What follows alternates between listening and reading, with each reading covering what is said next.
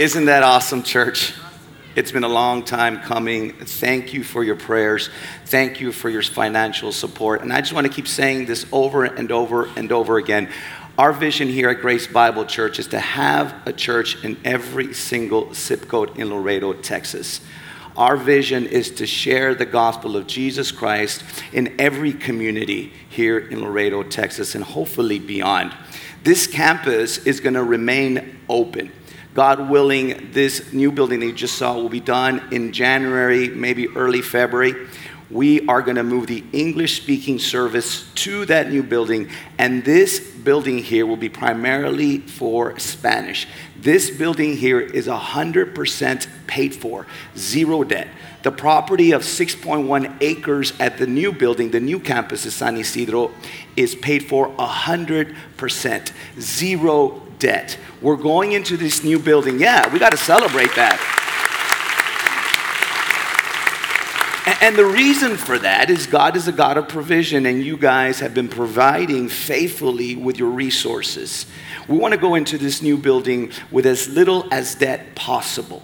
We did borrow some money, $3.1 million. That is not the whole cost of this project, but you guys continue to faithfully give to the building budget, and that debt or that loan that we applied for is getting lower and lower and lower. Thank you. Thank you. Now, this might be news to some of you. We do have a building campaign, and if you go and you want to start giving to this building campaign, to the vision that we have, you can go to gracelaredo.org/give, and there's a link there that says building. You can give to that. This is apart from your general giving. This is something, if God calls you to give far beyond than what your tithing and giving is. And I got to remind you guys, because I sincerely mean this, every single penny that you guys give in worship with your giving goes to further his kingdom in Laredo. And that's what we're here for. That's what every church that calls themselves Christian church needs to be here for, the Great Commission. Thank you guys. I can't wait. If you got your Bibles with you, yeah, keep applauding. Some of you got to celebrate.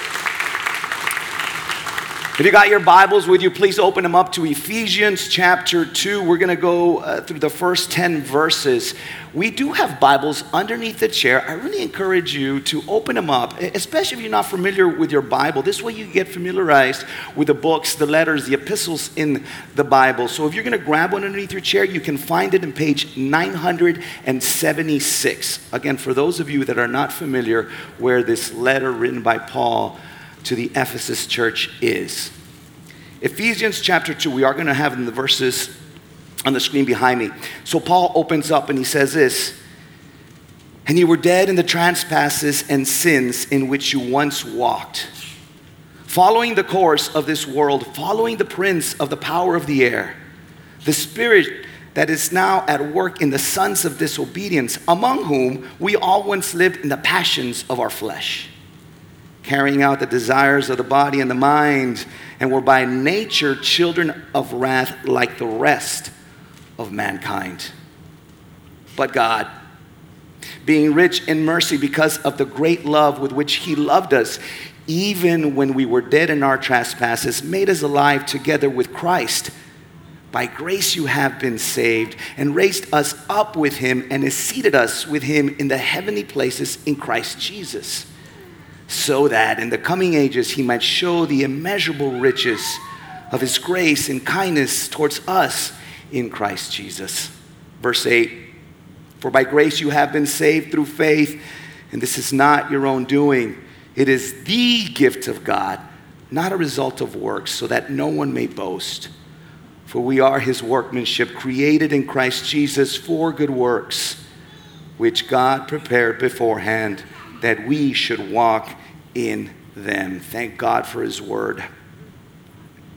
Have you guys ever heard that expression, or maybe you've said it yourself? Remember the good old days.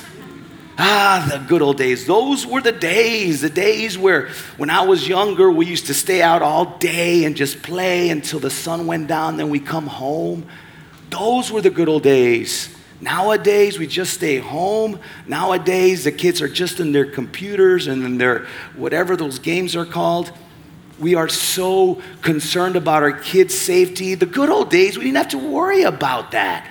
There was no smart water and all this bottled water. Nombre de la manguera de la casa del vecino. Those were the good old days, right? Seatbelts? Are you kidding me? You know what the seatbelts were? In the good old days, your parents went like this, right? They hit the brakes. Man, those were the good old days. I know a lot of guys that live in the good old days talk about how skinny they used to be while they're eating a donut. Oh, the good old days, I used to be munching away. Or the good old days, I was a star football player and they're still wearing their varsity Letterman jacket. The good old days. But have you ever heard or said this yourself? I remember the good old days when I was destined to go to hell. Oh, I remember the good old days when I had no life, no hope. I was under God's wrath. I remember the good old days when I was walking dead. Anybody ever heard that? Have you ever said that? Every single one of us, every single person on this earth, before trusting Jesus Christ as their Lord and Savior, or who has not trusted Jesus Christ as their Lord and Savior, is dead, is destined to go to hell, is under God's wrath and punishment for sin. It is whoever is not in Christ, he or she is a dead man walking. That's the truth before anyone accepting Jesus Christ. Like I mentioned today, we're starting a new series called The God of Provision, and we're going to be looking in the month of July the provision that God has given us. And we all know that God is a great provider. He provides our shelter, our clothing, our food, our family. But we're going to go beyond that. And look how God has purposely provided for you and me and anyone who's put their trust in Jesus Christ for his glory, for walking in his righteousness. God is the great provider of things of this earth, but more importantly, God is the great provider of things that last for eternity. That's what we're going to be looking at this series, The God of Provision. But today we're going to look at three main things in just the verses that we just read. We're going to go back and look at who we were before Christ, who we used to be, who we are with Christ, who we are now, and what we are called to do in Christ. Who we were before Christ, our past, who we are with Christ, our present, and what we are called to do in Christ, our purpose. So let's begin. Before Christ, we were all walking away from God. That's who we were. Before Christ, God was here and we're going the opposite direction, walking away from him. Let's go back and look at verse 1. And you were, past tense, dead in the trespasses and sins in which you once walked, following the course of this world, following the prince of the power of the air, the spirit that is now at work in the sons of disobedience, among whom we all once lived, past tense, in the passions of our flesh, carrying out the desires of the body and the mind, and were, past tense, by nature children of wrath like the rest of mankind. Again, Paul is saying right off the bat, every single person on this earth before Christ was a walking dead person. And all of us were destined for his wrath. All of us was walking away from God. All of us, because of our sin nature, would disobey and buck against God, following our flesh, following Satan. And those that have not, and I'm going to keep emphasizing this, those that have not trusted Jesus Christ are still dead men walking, following the course that's destining them to hell. That's who we were. dead. Now he says we were dead to two things Paul mentions. We were dead to our trespasses and we were dead to our sins. Two different words. They're both disobedience. But interesting enough, the word trespasses in Greek is paratoma. And paratoma means that you intentionally disobey God. And we all do that. We intentionally disobey God because we have our sin nature. We're dead to our trespasses and we're dead to our sin. Sin in Greek is harmadias, which means to miss the mark. We, all of us, have missed the mark and continue to miss the mark of God's perfection. We are all sinners. We've inherited that sin. No one is without sin. All of us have sin and continue to sin. Romans 3:23 is so clear in this. He says this, Paul, for all have sinned. All means every single one of us without exception except for Jesus Christ. For all have sinned and fall short of the glory of God. We all have missed the mark. We all are sinners. You've heard the story. Go back to Genesis 1, Genesis 2. God created, he spoke things into creation and everything was perfect. He created man and woman. And he told them, you can have of any fruit of the garden except for the fruit of the knowledge of good and evil. And they trespassed against God. They disobeyed and bit from the fruit. And from that moment, they were separated from God. From that moment, sin entered this world. From that moment, death entered into this world. And we all have inherited that sin nature. From that moment, the punishment, the wrath of God was destined for every single one of his creation. Sin entered this world through Adam. I love what Paul writes in Romans 5, verse 12. He says this, therefore, just as sin came into the world through one man, speaking about Adam, and death through sin, and so death spread to all men because all have sinned. All have missed the mark. We're walking away from God. Walking in the desires of our flesh, following the prince of the power of the air. Dead. Let me ask you guys, what can a dead person do? It's not a trick question. Nothing. It's helpless, hopeless. Before Christ, all of us were dead.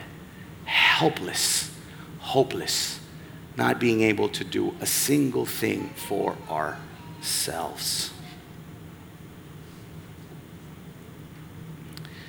We just sung a very beautiful hymn called Come Thou Font. One of the lyrics we just sung says this, prone to wonder, Lord, I feel it, prone to leave the God I love. Isn't that true? Every single one of us, because of our sin nature, we are prone to leave the God we love. We are prone to wonder. That's who we were. Walking away from God. But who are we now? Who are we now in Christ? We are wakened by God. No longer walking away like a dead man walking, but now we have been wakened by God. Look with me, verse 4. But God. I love those two words. But God, being rich in mercy because of the great love with which he loved us, even when we were dead in our trespasses, made us alive together with Christ.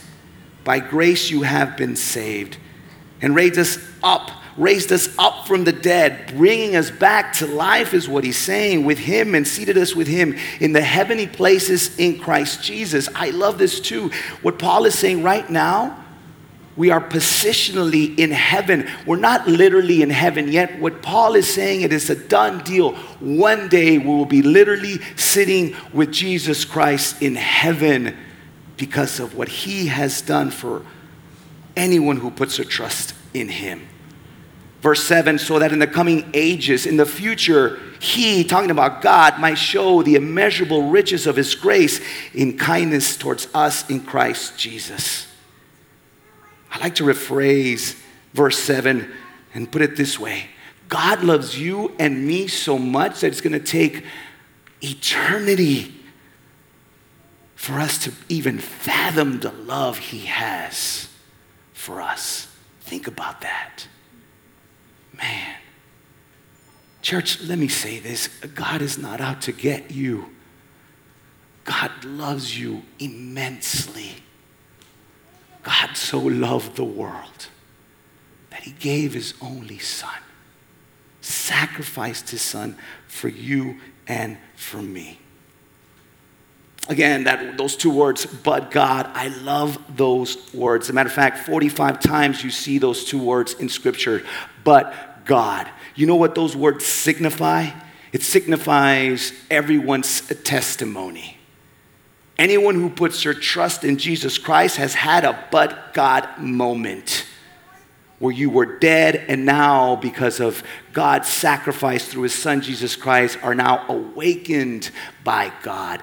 But God. I love what James Montgomery Boyce says. He says this, if you understand these two words, but God, they will save your soul. Your soul, I'm sorry. But God. Why? Why did God do this? If we were choosing to walk away from God, why did God choose to save us? And it's right there in verse 4, because of his mercy.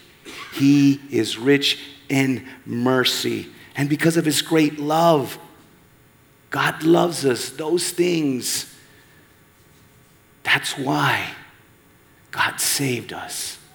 He's rich in mercy, and he's full of love. Even, church, even when we're walking away from him, even when we're disobeying him, he still loves us.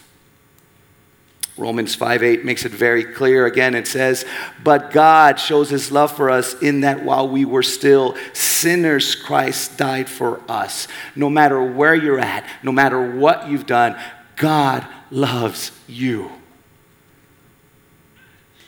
When we were dead, when we were walking away from God, when we were following the prince of the air, God saved us. How? How did he save us? Verse 8.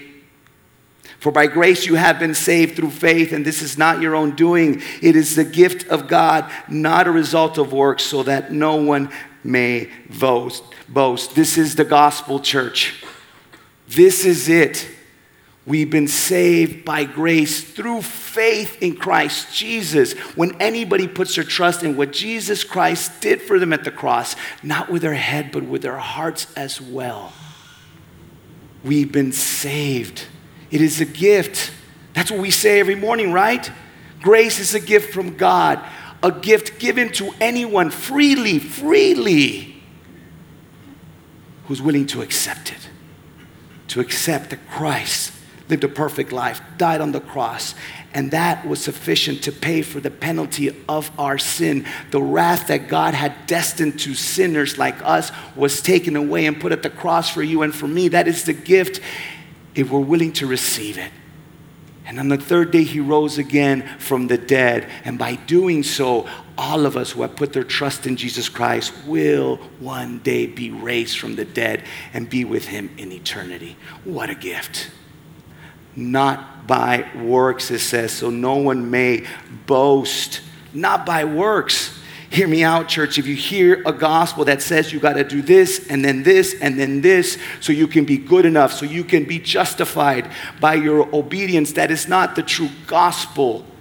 We just read that we were dead in our trespasses, correct? And a dead man can't do anything. We can't do anything to merit, to work for our salvation. It has been done for us at the cross. The gospel, which we just read right now, we've been saved by grace through faith. It is a gift given by God because he's rich in mercy, because he loves us. Who were we before Christ? We're walking away from God. Who are we with Christ? We are awakened. We are alive. We are positioned with him in heaven. What are we called to do in Christ? Work for God. Work for God. That's what we're called to do. Look what verse 10 says. For we are his workmanship, created in Christ Jesus for good works, which God prepared beforehand that we should walk in them. Listen closely, church. We are not saved by works. We are saved for good works. Big difference. See, a lot of us believe that once we've been saved, that's it. We're good. All the work's been done. No. It's only begun. We are saved for a purpose. We are saved to glorify God. Saved for good works. That's what that means. It's not to kick back. See, there's two things we can glean from this verse 10, that God is work in you. We are his workmanship. He is not done with us yet. We are continually being sanctified. We are continually being worked on by God. First thing, we are his workmanship. The second thing, he wants to work in us to be able to work through us by our good works. Philippians 6:1 says this, and I am sure of this, that he who began a good work in you will bring it to completion at the day of Jesus Christ. He's created you and me for good works. We are his workmanship. Again, verse 10 says that which God prepared beforehand. He has prepared you and me beforehand.